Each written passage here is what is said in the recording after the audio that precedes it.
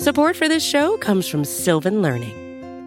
When children love learning, they can tackle any challenge life throws at them. Sylvan's Insight Assessment can help you determine if your child is ready for what's ahead. It can also identify gaps in learning and point out areas that could be of concern for your child so they can tackle what's to come. And right now, it's the best price of the year at $29. Go to sylvan29.com to learn more and get your child's assessment for only $29. That's SYLVAN 29.com. Back to my hometown, back to the same place I was yesterday. Coming back to my home, a good crop if I don't go. That small town, I'm gonna stay here.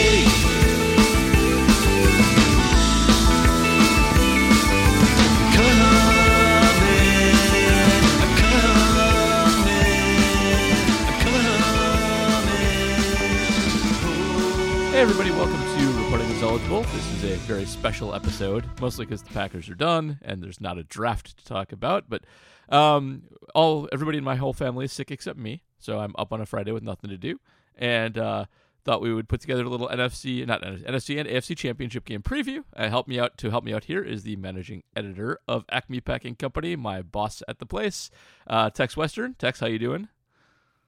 Good. I'm Evan Western, but you can call me Tex. Thanks for setting this up on a random Friday night that I happen to have free, which doesn't happen very often anymore. So it's going to be an interesting weekend. Yeah, it will. And I am actually very happy that I think the four best teams made it. You can make an argument for the Cowboys as well, who also were a good Pythagorean DVOA team, but I would say I'm not too surprised they got knocked off last week because they're Mike's team, they're his baby, and that's what happens. But this should be good. I think these are good games, hard to predict. Anybody could win either one of them, and they should be really interesting and fun to watch. So I thought we could maybe start in the NFC where we're Packer experts, but to the extent at least I have a second level expertise in any team, it probably is the 49ers, who I pay very, very, very close attention to. I love Kyle Shanahan. He's a little fickle, but he is, I think, the best offensive coach there is for what he gets out of weird talent. They clearly have a thing that nobody else really does the same way. They emphasize yak more than anybody else. They have a bunch of unicorns. Debo is a unicorn. Christian McCaffrey is a unicorn. And also, he is maybe a little overrated because the 49er defense is also phenomenal in its own right. That helps prop them up when they're not quite as good on offense as their reputation maybe holds. So they play the Eagles, who are also very good, also a little bit of a nerdy team. So just let's start off generally, like, how do you see this one playing out, and who do you like in this game at a high level? Yeah, I'm going almost purely on vibes here, just feeling like Philly just feels like they've been the best team in the NFL all season long. And I realize that San Francisco's numbers since the McCaffrey trade put them at like number one in DVOA. They are number one in weighted DVOA also. And I get that, but I don't know. I feel like it's a vibe pick to go with Philly right now with, just with the way the numbers are trending. But that's, again, I feel like you can't go wrong picking really either one of these games, just based on, like you said, both teams all four teams that are left are in the top 5 in overall DVOA and weighted DVOA. So for once the playoffs actually worked, maybe not as designed, but we actually have, I agree, the 4 best teams left. Yep. It's actually worked pretty well the last few years. I have like a half-written article that you'll see sometime on this, but usually you have to be like above a 15% DVOA to get in the last 4, with very few exceptions. And when those exceptions happen, like the Bengals last year actually were like a slightly negative DVOA, and not even very good weighted, but you can kind of see why it happened, especially now in retrospect, where they had the quarterback developing into one of the best quarterbacks in the league and a few other guys coming into their own. You could see how that happened. the last couple of teams to really make it this far without being particularly good were the 2019 Packers and the Titans of the same year. They were both pretty mediocre. But again, with the Packers, first year in a new system, Aaron's learning things and coming into his own. You can see why it happened and why it worked. So it's a good predictor. DVOA works pretty well for that. EPA also pretty much on point there too. I see a path to victory for the Eagles. I think if they get out ahead early and make the 49ers have to pass, they can make this one happen. But I do like the 49ers in this game for a couple of reasons. One of which is the Eagles had the best pass defense in the league this year, but they have a just garbage run defense. And this is not a good team to have a garbage run defense against, which the Packers know all too well against the 49ers. They will beat you up on the ground. They will be very atypical in sticking with the run, even when other teams would give it up. And I do like them for that reason. And, they can also bring defensive pressure in their own rights. The 49ers are very good against number one receivers. They're fourth in DVOA. That helps a lot against the Eagles, who they're deep, but if you can take away their number one, that helps a lot.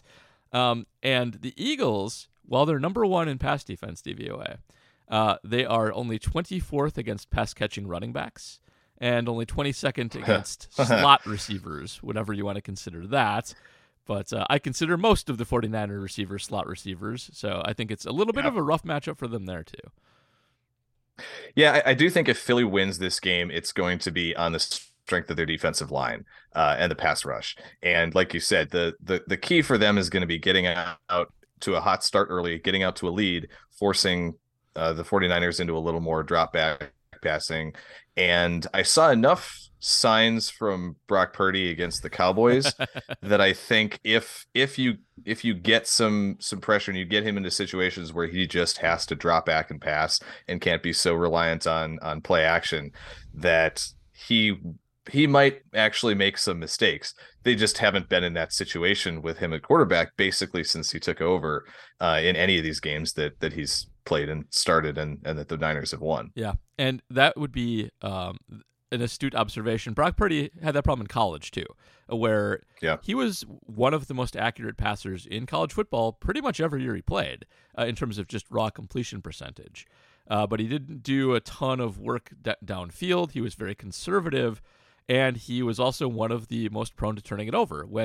When he got down and he actually had to create plays on his own, there's a lot of running, a lot of mad scrambling, and a lot of forcing the ball in where it shouldn't be. So if the Eagles do get him once or twice, that wouldn't be that surprising, and I do think that's a way they can turn this one around too. And Kyle's good, but there's only so much you can do with 7th round draft picks or whatever Brock Purdy was, Mr. Irrelevant. Right. And there's enough weak links, I think, or weaker links on the San Francisco offensive line, especially on the interior.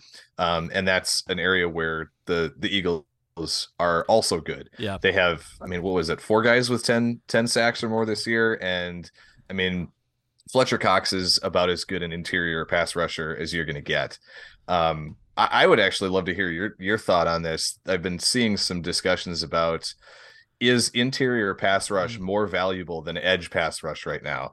And maybe it's partly given the quality of offensive tackles across the league that's part of it, and that interior linemen tend to not be very good pass blockers. Yeah. Or at least relatively speaking, or maybe there's just something to offensive schemes or quarterbacks, but it does feel like the teams that end up with an elite pass rush group have to have an elite interior rusher to make that function. Yeah, I saw that too. It was either Timo or Eager was putting that out there the other day. And I actually agree with that. I kind of think it's been true for a while.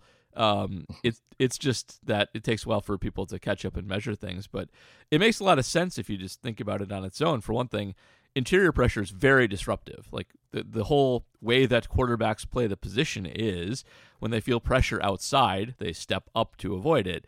If you can take that away as a weapon, it just destroys the play completely. And if you get interior pressure, it has side benefits. It helps out the edge rushers by giving them more alleys. It disrupts the interior protections by having them have to. Your first responsibility, is to slide over to the inside. It's not to take the outside. It's always inside first. It helps out everybody behind them, inside linebacker wise. And I don't know. I feel like it does make a lot of sense, and everybody does put money into stopping the edges.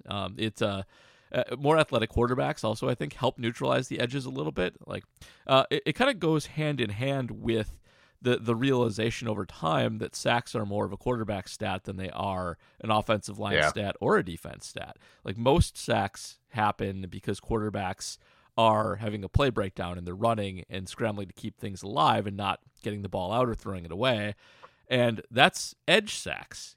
Up the middle pressure is a different animal, and that is much more on the lineman, the actual DL himself, than on the quarterback or anybody else. So I agree with it. I think it's true, and it also I think shows up in who we think of as sort of the best defensive players of the last decade. Aaron Donald being first and foremost, but also J.J. Watt in his prime. And when he was at his best, he was on the inside. He was getting all those crazy tipped interceptions and just blowing up nose tackles. From that sort of star perspective, makes a lot of sense too. And you're right, the Eagles are awesome up the middle. They're great. Yep. And I just think back to, when the recent Packers defenses have been at their best, it's when Kenny Clark is being a monster and disrupting up the middle. I keep thinking of games against the Vikings when he's eating Garrett Bradbury's lunch nonstop. And that seems to be when that group as a whole is functioning at its best. And I think that's also, maybe we didn't do it consciously, but maybe that's a reason why we kept clamoring for more Devontae Wyatt snaps when we weren't getting any, when you weren't getting any pass rush productivity out of Dean Lowry, especially when that's the one area where he's supposed to be halfway decent. Yeah. So I for one am very excited to see more Devontae Wyatt next season. I think by default, he's going to have to end up basically being a starter. And I still look forward to seeing more Kenny Clark out at 3 or 5 tech, as he should with Slayton on the nose, because Kenny can be a little more disruptive coming in from split out in those B and C gaps. Yep, 100% agree. And it's really a shame they didn't play Wyatt earlier. It's not like it's a position that needs time to develop. It's bizarre. If it was Justice and I, that's all I got. Yeah, Justice and I talked about it every single week on Repack until Lowry's injury. And I was doing a radio segment with a station in Appleton, and I think every week for about 3 months, they were asking me, why isn't Devontae Wyatt getting more snaps? I don't know. If I knew, I would call up Jerry Montgomery and tell him to fix it. It was inexplicable this season. So and especially that, again, he came in as a 24-year-old rookie. He was not supposed to be a raw rookie who needed time to develop. Mm-hmm. He was supposed to be the kind of guy who even if you use him as a rotational player, give him 12, 15 snaps a game on passing downs, and let him use the explosiveness and the get off that he has to go chase after the quarterback, instead of constantly throwing Dean Lowry and Jaron Reed out there. I know we keep crapping on Dean, and even though he made maybe one of the biggest plays of the season with that field goal block against the Bears, but he's not the worst player ever. I think we're all he should be a rotational guy. That Dean Lowry is a rotational player in this NFL, not a every down starter. Yeah. I was actually doing. I have too many half-written pieces right now. I have another one where I was just trying to quantify what happened to the 2011 Packer defense, because the 2010 Packer defense was second in DVOA to the Pittsburgh, who they played in the Super Bowl, and they didn't actually change personnel-wise that much from 2010 to 2011, but they fell from second to 32nd overall, which is incredible. Yeah. And part of it's just age. It's like Charles Woodson losing a step and Clay getting hurt a little bit more. But the only really big changes on the team from a starting perspective were Nick Collins, obviously, and also Cullen Jenkins, who was a starter in 2010 in the interior of that line. Interior pressure. Yes. And then he left the team, and they weren't as good at generating it anymore, and I think it mattered more than people realized. That team also bizarre for... they had 31 interceptions in 2011, and they had 24 the year before, and they led the league both years. But being as bad as they were with that many interceptions is incredible. It's one of the most incredible defenses of all time. You mentioned my mind immediately went to Jenkins when you were talking about 2011, Yeah. And the transition there. I do think some of the issues that they had on defense were at least in part driven by the fact that the other team was playing from behind constantly. So they were, because of that offense being as explosive as it was, other teams were just passing the ball. I mean, 50 times a game, basically every game. So just by definition, you're going to give up some big plays, I think, in the passing game with that many opportunities, and you're going to get those turnovers too. But it's yeah, the loss to Jenkins, the loss to Collins, being the two big personnel subtractions. Yeah, those were huge, and I think everybody does think about Collins as being the big absence. Yeah. When he went down, but yeah, Cullen was a really big part of that 2010 defense. I mean, he had 7 sacks the Super Bowl year, and was a really disruptive force. He had 7 sacks in 11 games. I didn't realize he missed 5 games that year too. Yeah, he was crazy. Holy crap. That's for an interior lineman. I mean, then he went out and got paid by the Eagles, so good for him. But yeah, he missed the last 4 games of the regular season. I'm looking at his game logs right now, and thank goodness he came back for the postseason. But that's a crazy breakdown. So it really is. I was trying to quickly and then very slowly pull up defensive stats because the Packers had crazy ones that year.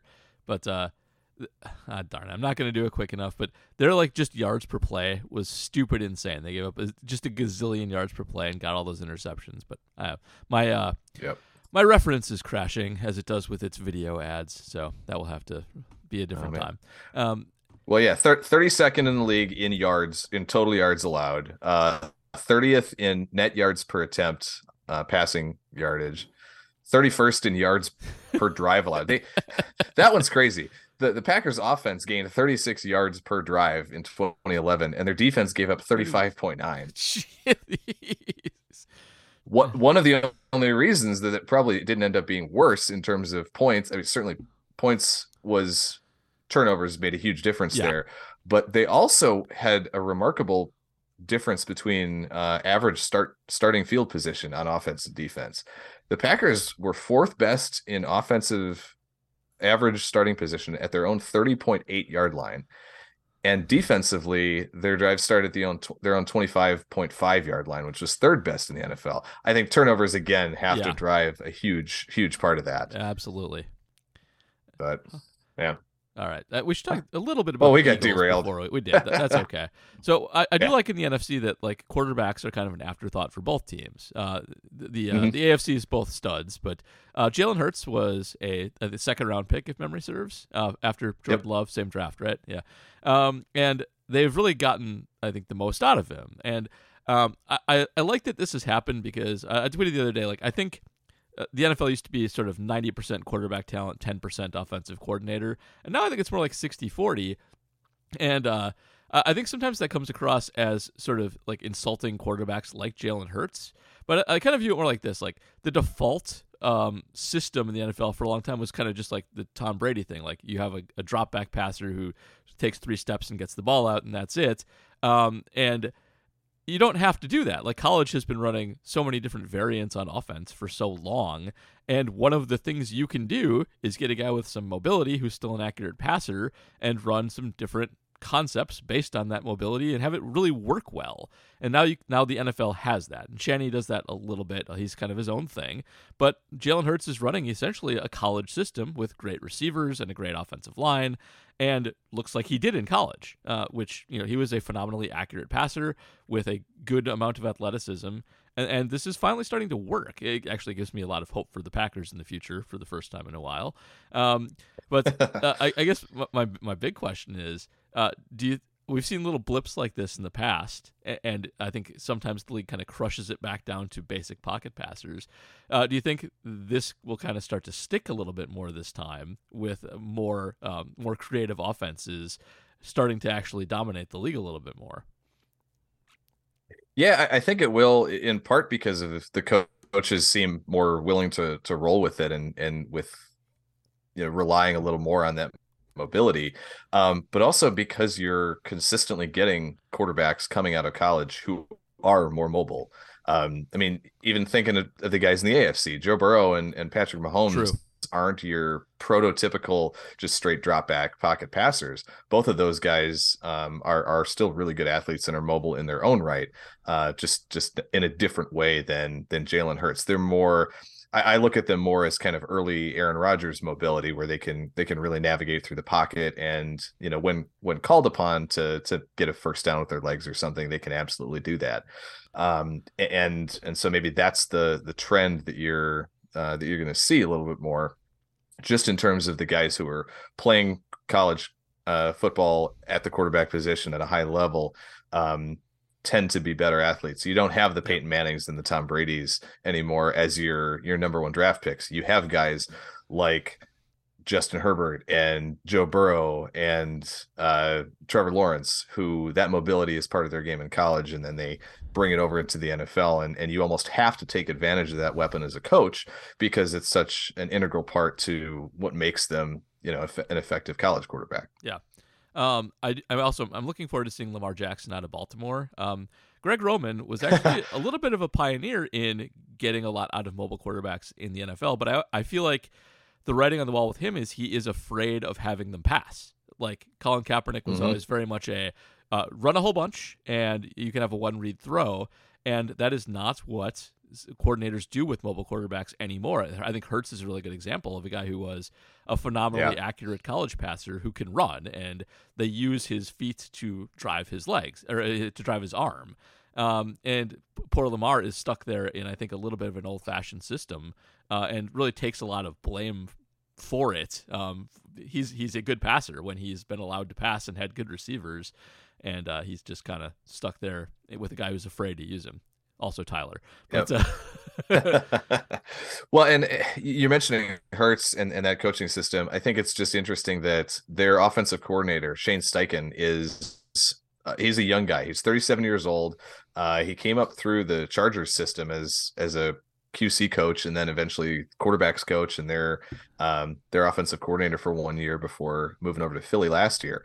And so he just strikes me as the kind of guy who isn't afraid to get crazy and to challenge a little bit of the conventional wisdom in offensive scheming and offensive coaching philosophies. Yep. All right. Last thing I want to mention before we go AFC is we're big Debo fans. At least I am. I shouldn't talk for you. But yeah, as just a yak monster above all else, he's been kind of bad this year. And I think it's worth mentioning that in advance of this game, when Debo has been injured on and off, and they haven't really missed anything when he's been out. When he's been in, he actually has not been even close to as effective as he usually is. And it's worth keeping an eye on, because he is, I think, back and relatively healthy. And this may be one of those situations where it may be a little bit of a downgrade. And Debo's, he's a little like a running back. He takes punishment, and if he doesn't age that well, I won't be that surprised. And if a little bit of that downgrade sticks on him, I won't be that surprised by that either. Yep. It's I'm looking at his advanced stats on reference right now. And one of the biggest differences for him, though, this year was his average depth of target was almost half of what it was last year. I'm not sure if that's a function of the quarterback, of Purdy and Shanahan trying to draw up easier progressions for Purdy. I don't know if that's a function of them really relying more so on Debo out of the backfield as a receiver, a lot more than they did last season. But his yak per reception is only dropped by about a yard from 10 to 8.8, but his average depth of target is only 4.3 yards. Last year it was more than 8. And this might be quarterback related, but his catch percentage is really tight too, like a huge amount. Yeah. Yep.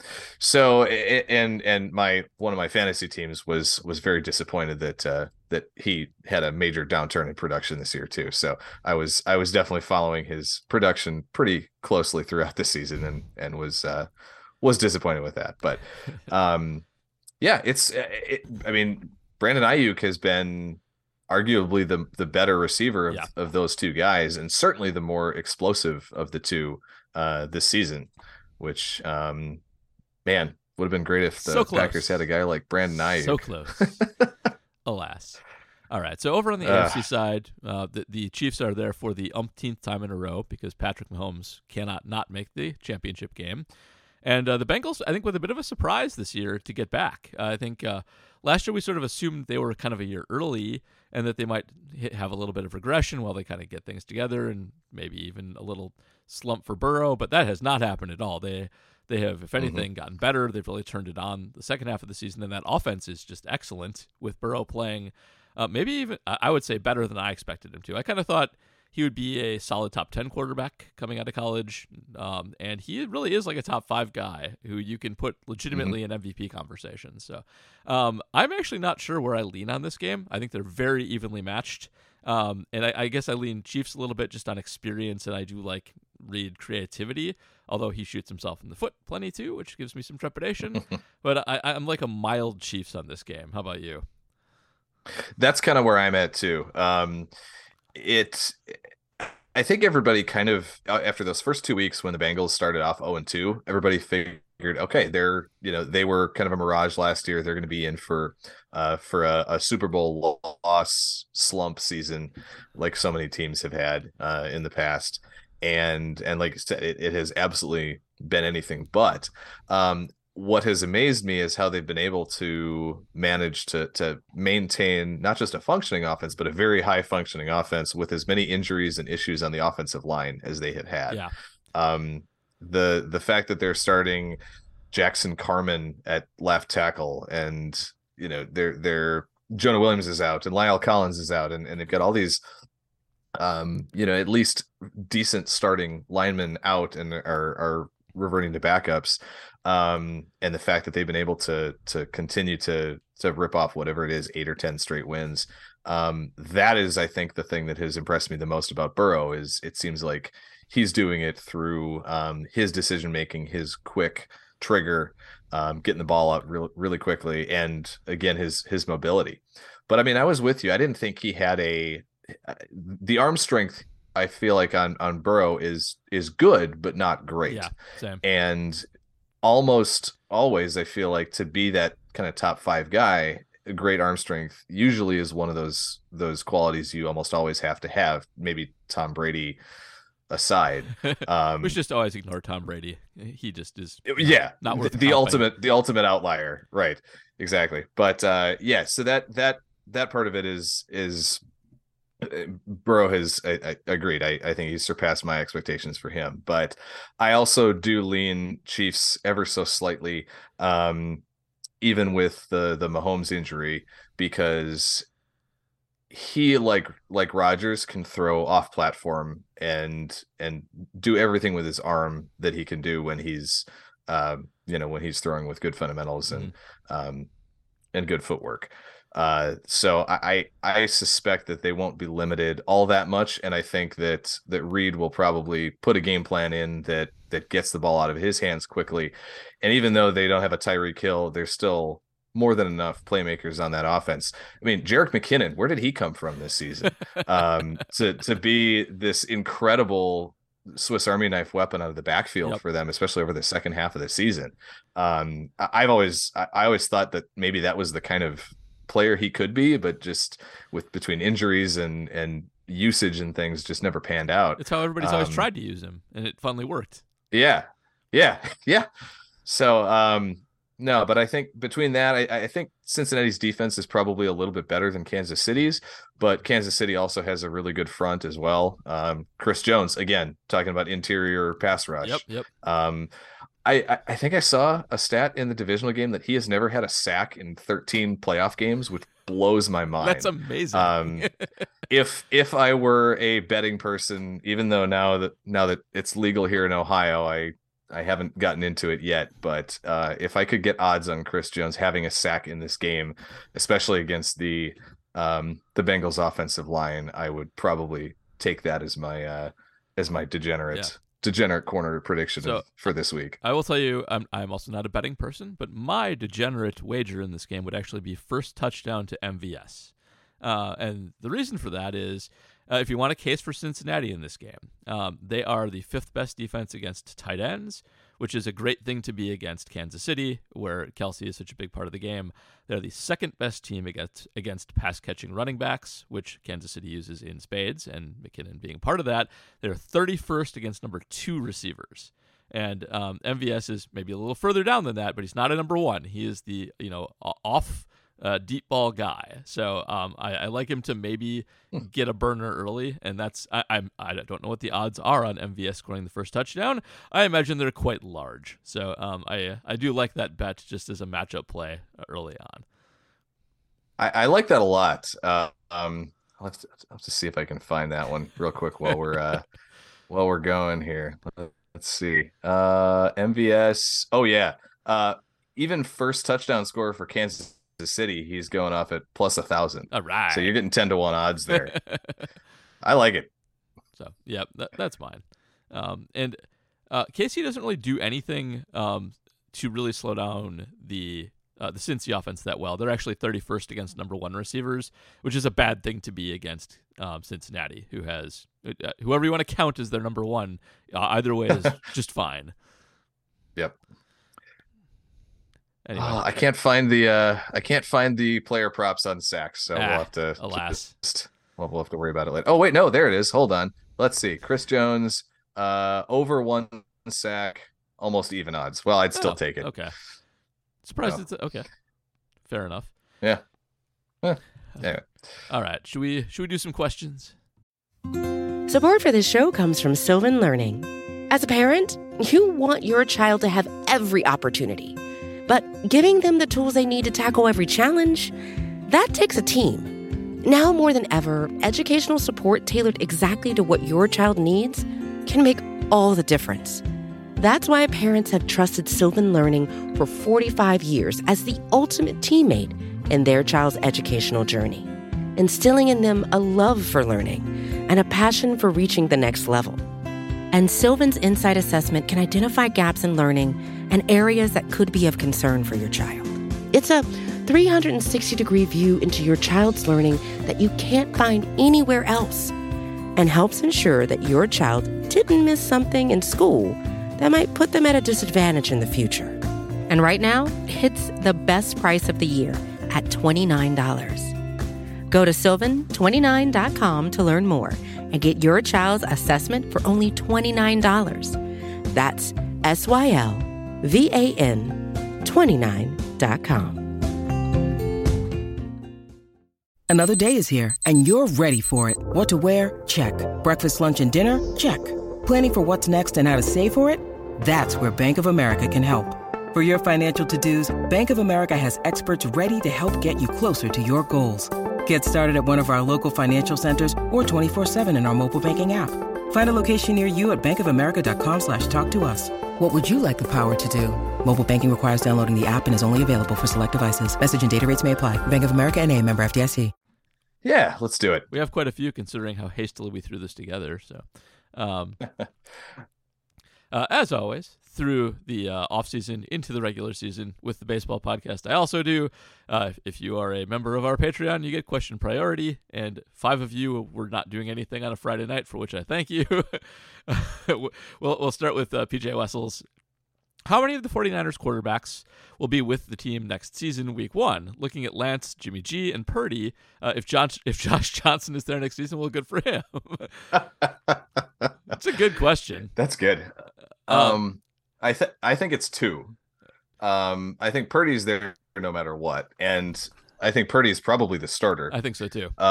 You think Lance is still there just based on the contract? I think Lance sticks around. I don't think that you can feasibly move him before year 3 of that deal. Yeah, and Jimmy will go finally go off someplace and right off into the sunset with his sandwiches or something.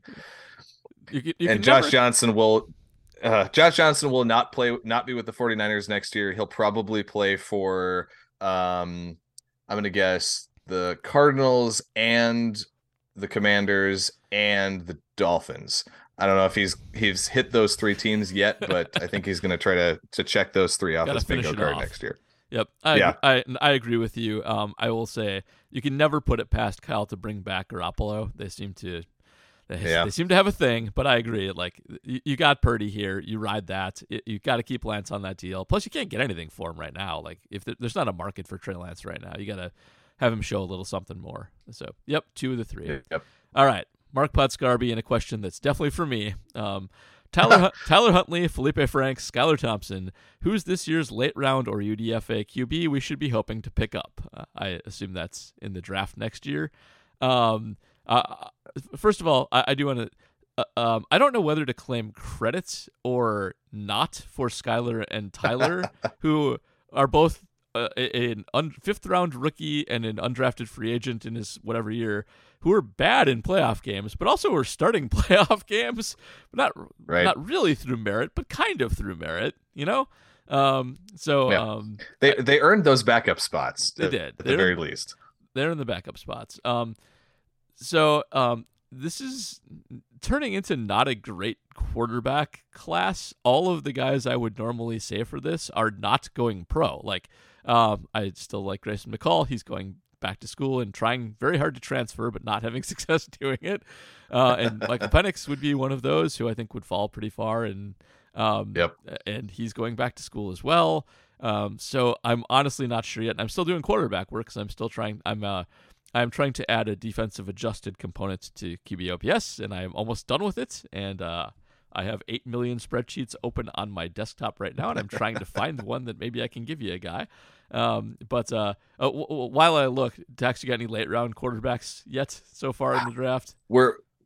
Unfortunately we're a little early for when most of my draft research kicks in. I usually end up doing a lot the couple of weeks leading up to the combine, because I've been fortunate enough to get media credentials for the last couple of years. Fingers crossed. I think we'll have at least a good Acme Packing Company presence again in Indy this year. Nice. So we'll definitely. I'll be curious to see if you've got any guys that you've got circled to make sure that I go find the late round projected guys at the little private tables and see if I can get any good one-on-one conversations with those guys. I will definitely do so. My big problem is I have my big spreadsheet, but I actually haven't done the work to actually tag who's going in the draft yet.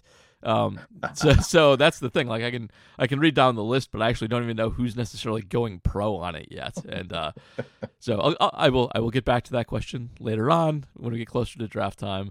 But like, the guys that I actually liked are all going back to school, and everybody else is a big name. Like, I like Stroud more than everybody else, I think, at this point, but he's not a down ballot guy at all. And I hate Levis like everybody else does too. So. Everybody except NFL scouts, apparently. I guess, you know what? I actually like Stetson Bennett, even though he's an old man and small. Man, he is a very accurate passer with halfway decent physical tools, and will be a good clipboard holder who can, like, Matt Flynn you a couple games here and there. I definitely agree with that. That's, I think, probably his ceiling is he's who he is. He's Chad Henne. Yeah, Chad Henne's a good guy. He's going to be Chad Henne in the NFL. I could see him playing 10 years in the NFL as a veteran backup, a Chad Henne or a Chase Daniel. Yeah. So we'll go with that. That works. All right. Moving on to Patrick Detmer, not related to Ty Coy, except maybe. I believe 6th cousin is what we landed on. Where would you currently rank the Packers among their NFC North foes in terms of team outlook over the next few years when considering roster makeup, cap space, and draft capital? Would you like to go first on this? Sure. They're number 2 behind Detroit, which is a weird thing to say, but I feel pretty good about that. I think if Detroit really wanted to, they could get one of the top 2 or 3 quarterbacks in this class. Yep. Just based on the fact that they've got that Rams pick sitting at I think it's number 5. Yep, it is. They could move up and get a Stroud or somebody in that. Basically the Bears aren't going to trade back with them, but they could probably get up to number 2 and get Stroud if they wanted to. Even if they don't, just the talent level on that offense and that offensive line that they've built is really impressive, and I believe they're very flush with cap space relative to some of the other teams in the division, right? Like the Bears are ridiculous in 23. They have like $90 million in cap space, but they also were the worst team in the NFL last year.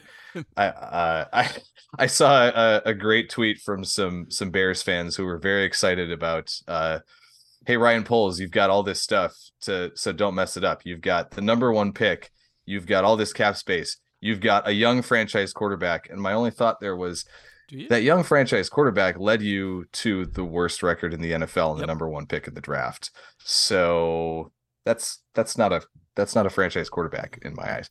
Anyway, so Bears are down at the bottom. Vikings have less. The Vikings have more negative cap space than the Packers do. Yeah, they in do, 2023. which is incredible. Good for them. It's nuts. And now it seems like Za'Darius wants out of Minnesota from clearing out his Instagram, and he's going all cryptic. And either way, right? Like the Packers will have either a young, talented, and unproven quarterback, which if he crashes and if Jordan Love ends up starting and crashes and burns, then you're in the market for, another young, highly drafted quarterback. Yeah, exactly. Or you come back with Aaron Rodgers next year and who knows exactly what that offense looks like, but with, if Minnesota gets a normal number of breaks late in games, then you're right there, and you've got 3 teams that are about 500, and you're kind of all jockeying for the same position there for the division lead. So yeah, I think it goes Lions, Packers, Vikings, Bears in that order. I agree. To me. The Bears are in a really dangerous position where they have a quarterback who is very easy to overrate, I think, based on some skills that aren't good long-term skills. Now, Justin Fields maybe will still be good, but he's got to complete some passes, getting the ball out in under 3 seconds, and he just hasn't done it yet. That team is really, really low on talent. Not just like way worse than Detroit was at their most recent low. There are barely any NFL caliber players on that team, especially on offense. The defense actually at least had a few hits in the draft last year, although they don't have any pass rush or defensive line or linebackers to speak of. But the offense is nobody. Like, the offensive line is all retreads that they scraped off the heap last year just to get competent. And it looks better. One thing I know you're going to be excited to see, as am I, is how much money they give David Montgomery in free agency this year, because his contract is up after in March.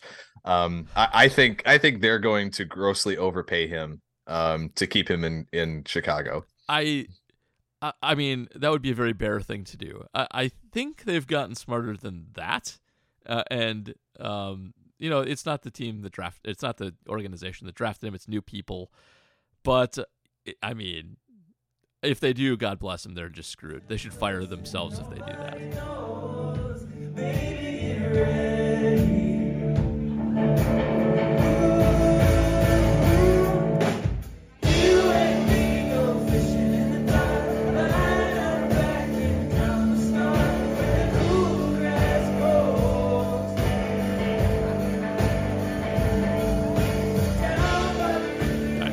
From Brian Polakowski, as of this moment, do you think Aaron Rodgers will be the Packers starting quarterback next year? We get this question every week. So what do you think at the moment on Aaron Watch Tex? No. I agree. No. I say no. It makes too much sense for him to go to the Jets if he wants to come back. Because, right, you think first of all, there's the flow chart, right? Yeah. Does Aaron Rodgers want to play again next year? Yes or no? Well, no, then you're good. If he wants to play next year, does he want to play in Green Bay? Yes or no? Then if yes, do the Packers want him to play in Green Bay next year? Yes or no? So there's too many branches on that flow chart that lead to him not playing in Green Bay. Yeah. They're getting to the point where the salary is going to make the decision for them. As long as he's up for it, like those options are crazy, and every year that goes by makes it harder to bring him back. And they've hit that point; they can't win with that anymore. So yeah, it's going to be no. Right. They're going to move on. It's going to be something else. All right. Big Rig asks, "What's the deal with Tom Clements? Is he still on the coaching staff? Does he retire the moment Rodgers is gone?" I actually don't know. I read this in like Jerry Seinfeld voice, but no, he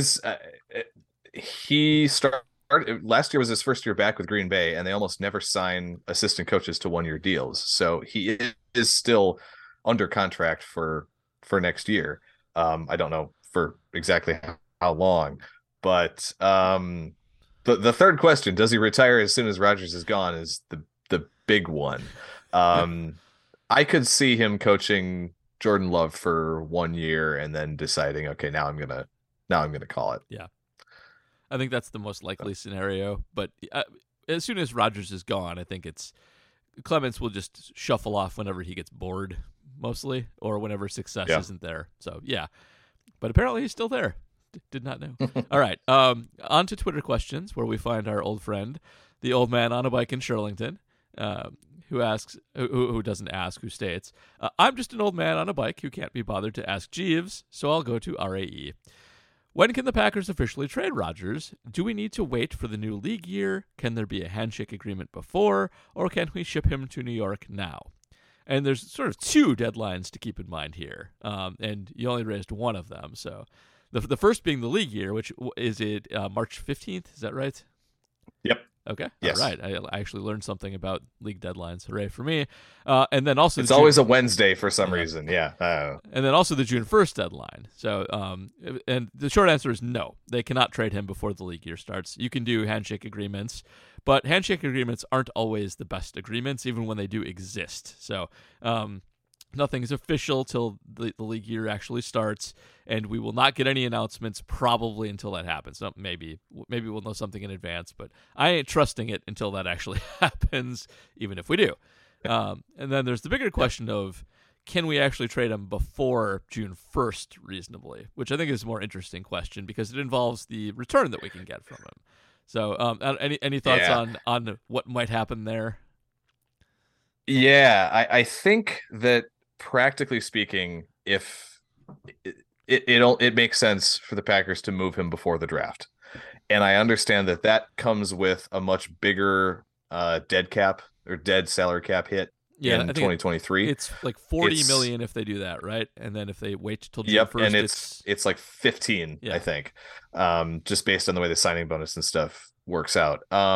But the problem is, like, I've seen people say, can you do a handshake agreement before the draft with, let's say, the Jets, for example, who pick 13th? Have the Jets pick the guy that you want at 13 and then don't do the trade until June 2nd.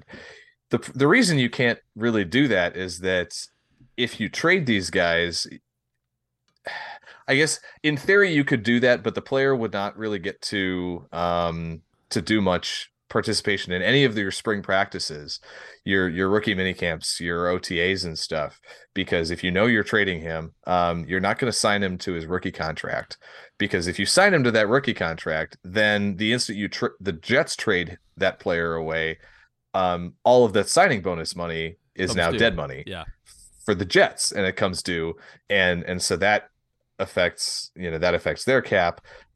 Even if you wait to sign the deal and just trade like the contract rights to that player, that gets into some squirrely league rules and things too. So regarding whether or not they can actually practice with the team and have to, they get some sort of injury waiver and stuff. So practically speaking, this team, if they trade Rodgers, I think they have to do it before the draft, because they have to get those picks in this year's draft, and it's worth the extra dead cap money now, because again, it's if they do it after June 1st, it's not like they only pay 15 million dead and it's done.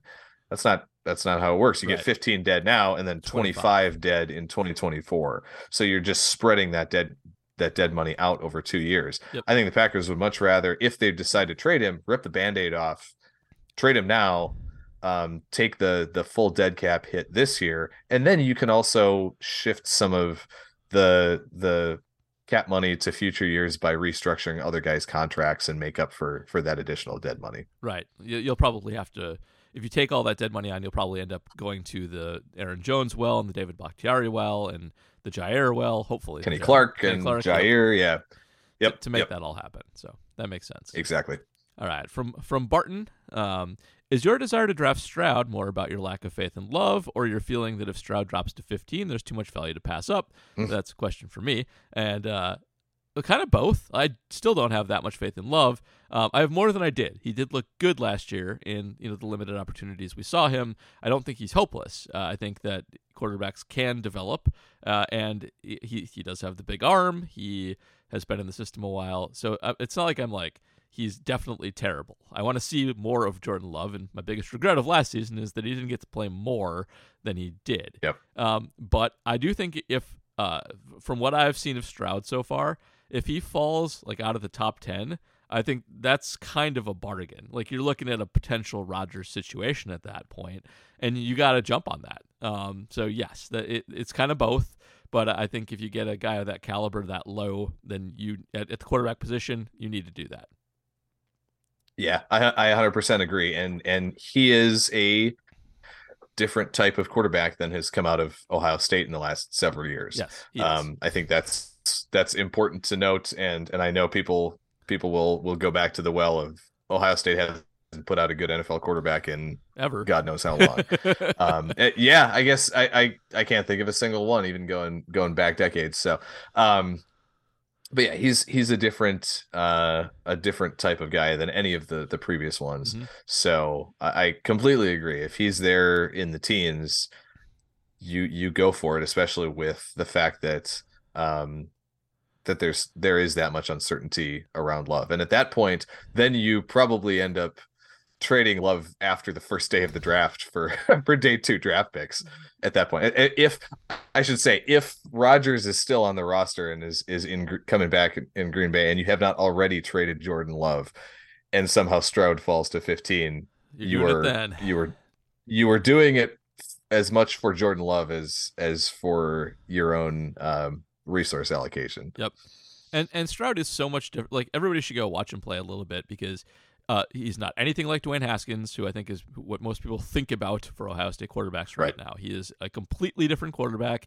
He is not anything like Justin Fields, who was a good passer at Ohio State, but was definitely a big game hunter who, even in college, held onto the ball forever. Stroud's a very fast processor. He gets the ball out very quickly. He is like, you can't just say, oh, Ohio State quarterbacks are all the same. First of all, they're not. Like, even Dwayne Haskins and Justin Fields have very different weaknesses. Drastically, yes. Massively different players. Right. Yeah. Haskins is one of the few guys in the last 15 years, and I say this as someone who lives in Columbus, Ohio, and lives with an Ohio State grad and has to watch 10 to 12 Ohio State games a year.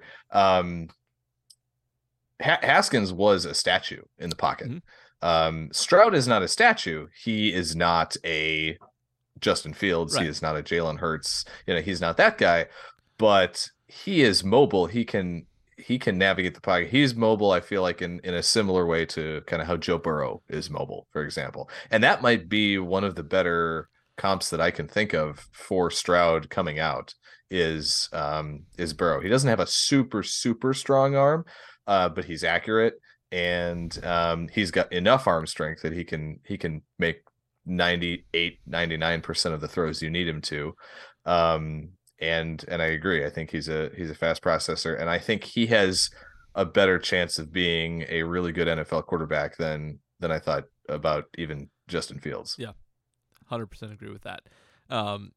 I would recommend anybody go watch him play Iowa, who had just a phenomenal defense this year, the best defense in college football, and he wasn't perfect in that game at all. He did have a couple of mistakes, but you can see in the second half he sort of realized there's not going to be windows. Iowa's going to be on my guys, and so I'm going to just throw it into tight windows all the rest of the game, and he did. So everybody go check that out. The whole draft process this year, I'm gonna do this a million times. Like, people said the same thing about Rodgers and Jeff Tedford over and over again, and the same principle applies. These are different guys; they have different strengths and weaknesses, and you just found a common thread that doesn't actually apply that well. All right, on to look who it is. Archon asks, what is your estimate as to the return? What the return would be in a Rodgers trade? You go first. Would be or should be? Yes, would be. Yeah, I think you can realistically get if we're looking at the Jets, for example, who pick 13. I think it's a first this year, maybe a third this year, and a first next year. That's almost exactly. I think what I you was have to gonna get. say. I think you have to get 2 top 100 picks this year and next year's first round pick. Yeah. I think that's where I end up falling. Right there with you. 2 firsts and another, or 2 firsts and like a player are where I kind of land, depending on who the other team is. But I think that's it, and I think that's realistic. I know Archon really. I think he's mentioned the suggestion of maybe trying to get Corey Davis as a tack-on player in that deal. And the only reason I don't like that, the receiver from the Jets, is just because he's got a $10.5 million base salary next year, and the Jets are probably going to cut him for cap purposes anyway. Yeah. So just at that point, well, if you do the trade after the league year and after cap machinations, take place, they'll probably cut him beforehand anyway, and we won't have to worry about that in the first place. So true enough. Corey Davis doesn't do anything for me anyway, so no. Yeah, he's a big body. He, I think, would fit in, as a good blocker.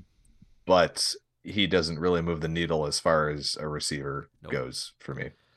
All right. My friend Scott asks, if you were Aaron Rodgers and you wanted to contend with the Packers next year, which would you do? Take a pay cut to allow the signing of key players, such as a good wide receiver, or refuse to adjust your giant cap hit unless they fire Joe Barry?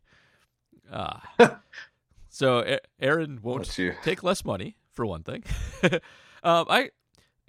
Actual pay cuts are pretty rare in the NFL. I don't think they're unheard of. I think every once in a while you'll find a fringe guy take one just to stay employed. But first of all, I think if Aaron actually did it, that the union would yell at him for it. I don't think they'd let him. I legitimately don't think it would be allowed. But taking this in the spirit in which it's offered,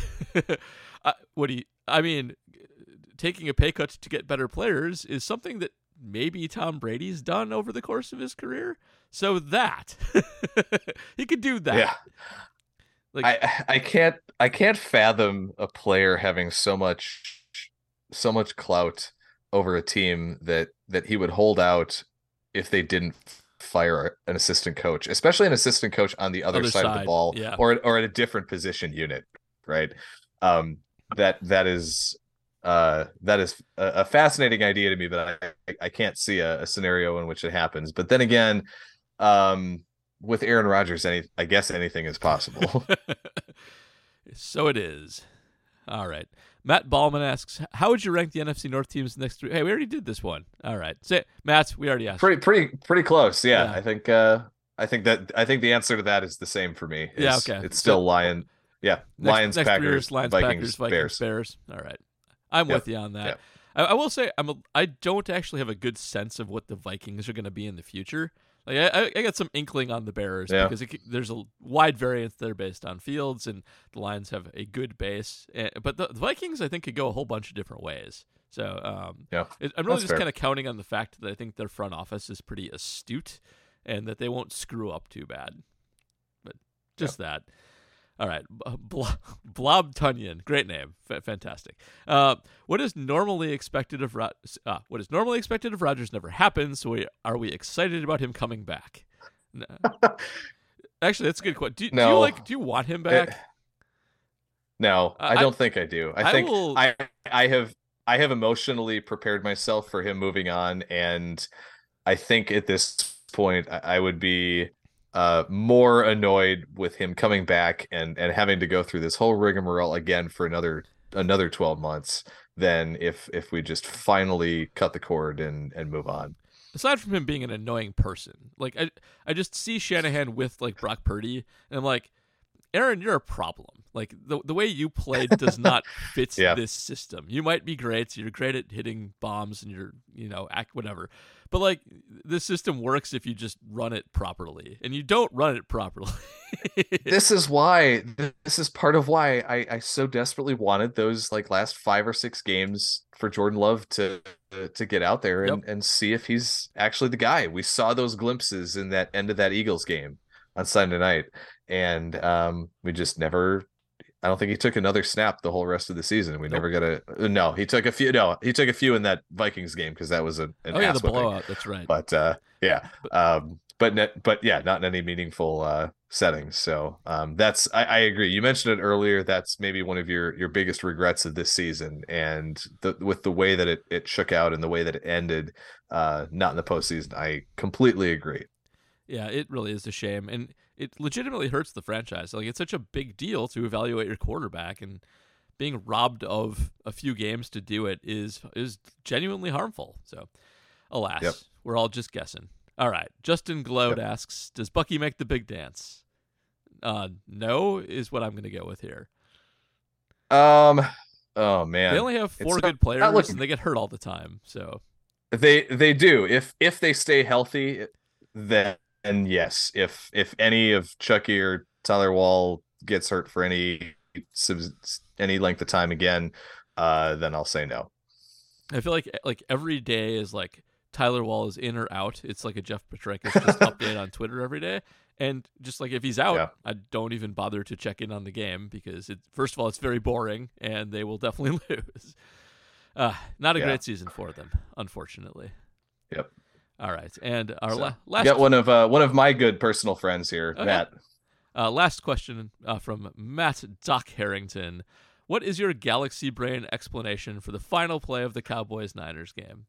You want This is all you. All right. So, first of all, I like this because I'm lateral play guy, and this was not a lateral play because they didn't get the lateral off. But lateral plays are very much like Tinkerbell in that they only work if you believe in them. And I'm guessing that first of all, this was almost a legitimate lateral play. Like there's a very famous hook and ladder that I think the Dolphins ran in the 80s, and people kind of have that as their base hook and ladder play. If you run it right and the defense is completely oblivious, it can even work. But it was just not well executed, and you could tell that the Cowboys were not into it, that they did not think it was going to work, that everybody just went through the motions. Pass wasn't crisp. It was telegraphed. It didn't happen because a linebacker diagnosed their safety, diagnosed it, and just shot after the ball. Jimmy Ward basically said, "I'm not dealing with this bullshit. Yeah. I'm ending this game right now." Yeah. Yep. And it was not the most creative hook and ladder play if you're going to do that. And I remain surprised that teams are so bad at this in desperate situations. But for one thing, like you could apply some science to this. When you've got to go 100 yards, there's only so much field a team can guard. You're going to be able to move through 80 yards of it fairly cleanly, and you can do your hook and ladder at various levels of it. But besides from that, like Boise State ran a like mega crossing hook and ladder that was a beautiful, like deep, you got to go the whole field play that nobody ever copies. Like it's ridiculous. But this play was really like they didn't buy it. The whole Cowboys didn't. Somebody on that offensive scheme was like, "This is going to work. We're going to run this lateral play," because it was like a real play that had clearly been practiced. But the team was like, "Nope, this is stupid. It's not going to work." And that's why it didn't work, because they didn't think it was going to work.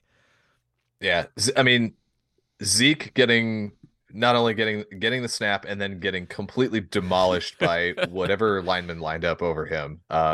That's one where running backs pass block moving forward, right? Or at least moving laterally and sort of forward towards the line of scrimmage. They do not pass block from a 2-point or 3-point stance when they're moving backwards, and certainly not against guys that are 75 pounds heavier. Yeah, than I them. think that cracked me up. The better question, there were like 8 guys downfield who shouldn't have been downfield too. Like there were a bunch of non-eligible numbers. I would love to know for sure if any of them declared, and this was just a very it was Zeke eligible on the play is like my big question. No, right, he was not. I actually remember I saw a post about this week, and they actually the referee came over the PA and declared Zeke as ineligible. Ooh, never heard that because he was before. I know that's what caught my eye was they declared him as ineligible because he was an eligible number lining up in an ineligible position. Yeah.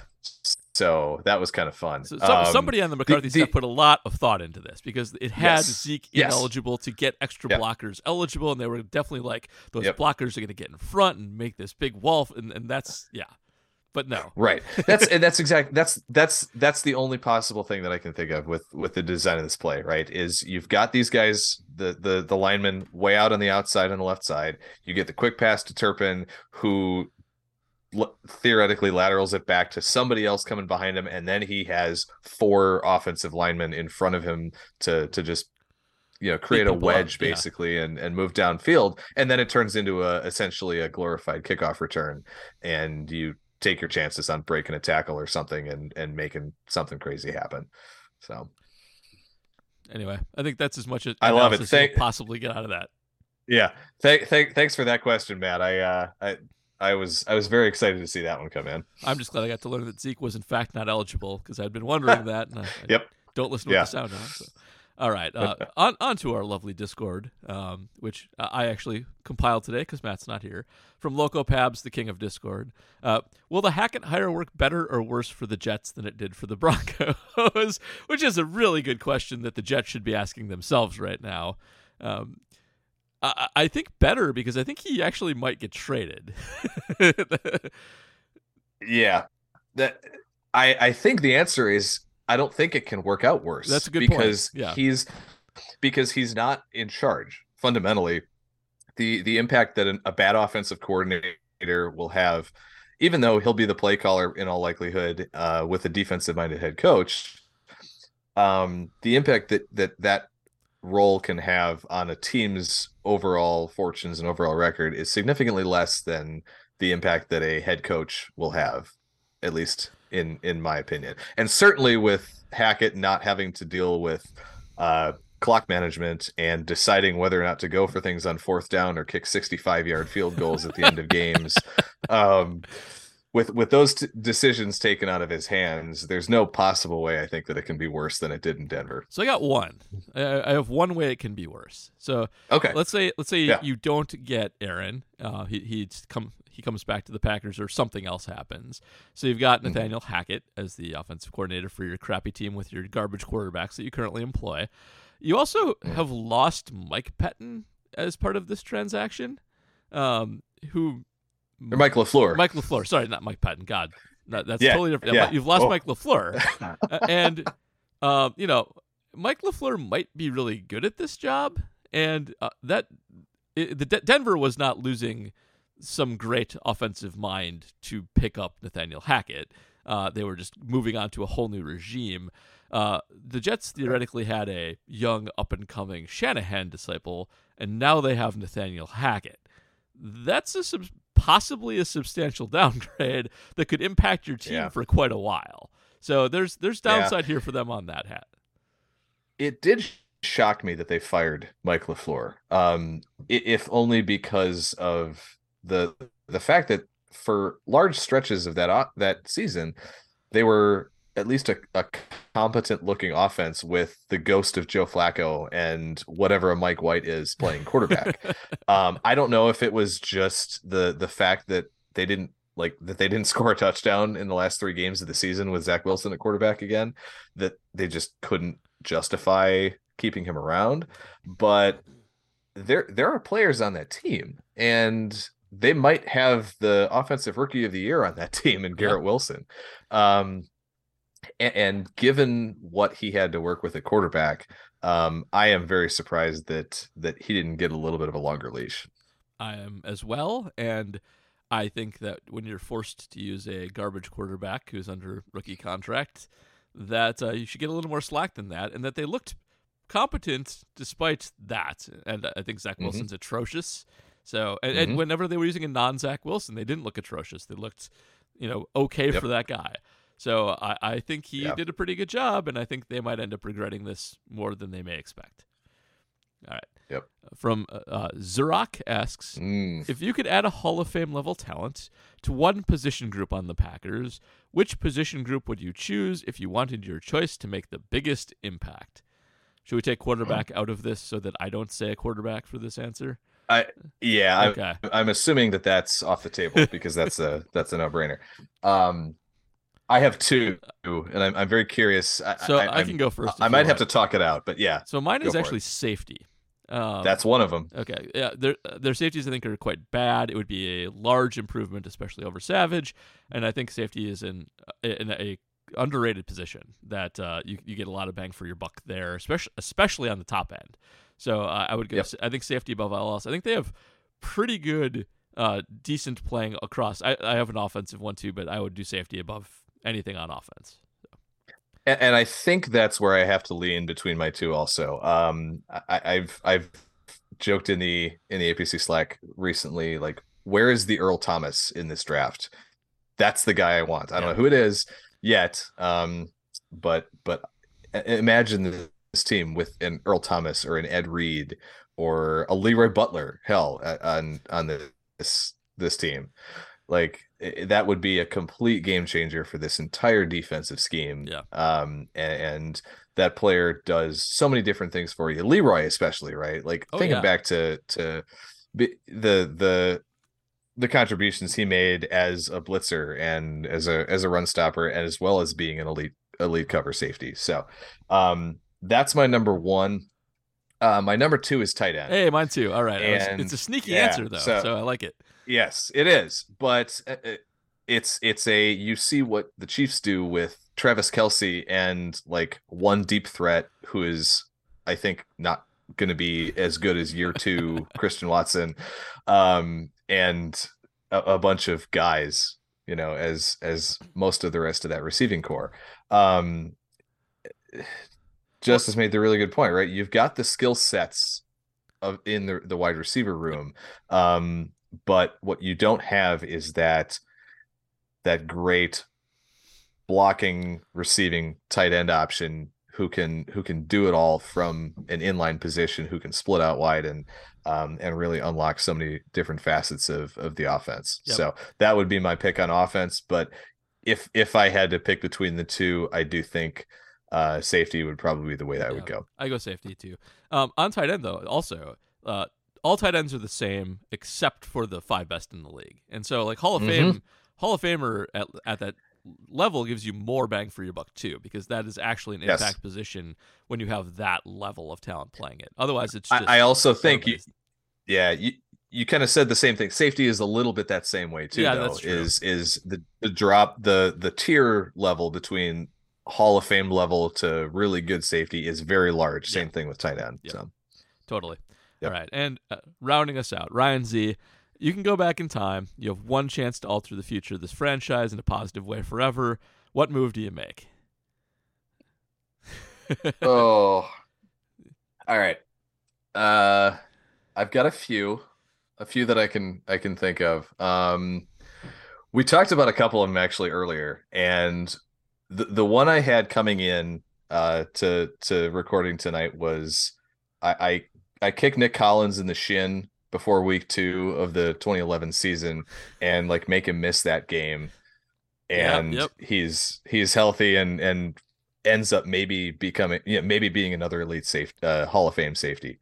Part of me wonders if maybe I say they re-sign Colin Jenkins instead, because we just talked about that one a little bit. Low-key one. I think Nick Collins is the obvious one. I think that's never acquiring Brad Jones is a good one. So I don't know about that. Brad Jones actually gave the Packers some good reps in 2010 as an edge rusher, as a rookie. So I don't know if I'd go there. All maybe the Joe Johnson free agent acquisition, but then again, bottoming out in the Mike Sherman era led to Ted taking over and Rodgers and Super Bowl 45 and everything there. The other thing that comes to mind is which play in the 2014 NFC Championship game, and you can do the onside kick, you can do the fake punt or the fake field goal from Seattle. I think that's the one. That's the Brad Jones. I'm sure there'll be. So. Yeah. The other one that you could throw in there is Julius Peppers not telling Morgan Burnett to go down on the interception. I think that one's a little overrated, personally. I agree, because unless he scores, I'm not sure it matters. Yeah. The easy one though is, fairly or unfairly, it's Bostic, because if the Packers recover that onside kick, the game is over and they win the game and they go to the Super Bowl. So, as much as I want to say the fake field goal, the onside kick is probably the one that I go with. Yep, I think that's fair. I've been trying to think of some things you could do in the Giant games too, but I think that's a little bit harder. Yeah. For one thing, those games weren't that close. There's not really one play in either you can really point to that was determining factor there. Yeah. I mean, in 07, if you take away the Favre interception, there's still no guarantee that they go down there and score and win the game. True. So that still ends up being a coin flip. And yeah, in the 2011 game, I think you have a much better chance of making a meaningful impact with Nick Collins being around for an entire season and a playoff run than any one play in that game. Yeah, you know what actually hurt them a lot that in 2011 also was Sam Shields getting concussed a lot. He was starting to make his way into that lineup, and Jared Bush ended up playing a lot of third corner. He was actually in coverage on Hakeem Nicks on his first touchdown in that game and blew the tackle. And if Shields is there, that's probably not the case. So that might be here's a couple. Yeah, here's a couple other fun ones that I'm thinking of. Was it 2013 or was it 2012? I think it was 2012 divisional round. Yeah, it must have been 2012. I think Micah Hyde dropped a sure pick 6 against the 49ers in the playoffs that would have completely changed the complexion of the game. And that was the one that Kaepernick ended up running all over the Packers for a while. But there's another obvious one I we forgot about too, by the way. We could actually take TJ is Watt. It the Marseille? Oh, well. Oh, God. Because we get TJ Watt and we don't have Kevin King, and so we don't have the Scotty Miller play. And a lot of other Kevin King plays. Yeah, you could do that. You could do Mercedes fumbling last year in the playoffs against San Francisco. Yeah. I know that one. And then there was another one that I had in one of the, I think it was one of the San Francisco games, but no, it's gone. Not there's too many of those there's too many of those to remember, and I've had a couple too many pours of whiskey during this, and a lot of sliding doors with a few little breaks. Aaron Rodgers is Tom Brady, but that's not the world we live in. So. Oh no! Here's another good one. I know it was a wild card game, but the fumble that if they actually called the face mask on the fumble in the Arizona wild card game in 2009. Yeah. Yes. That's a whole different thing too. That stupid game the Packers were the number one defense in football that year, and kudos to Arizona. They were so good lighting them 09. up, but they probably win the Super Bowl that year if they actually get past that game.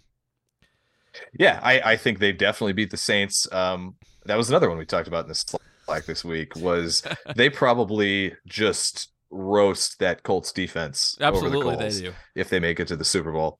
So, man. So yeah, so many different options that you can choose from. But the onside kick or Collins, I think I gotta I'd have to take a coin flip between those two. Same here. Those are the obvious ones, alas. Yeah. All right.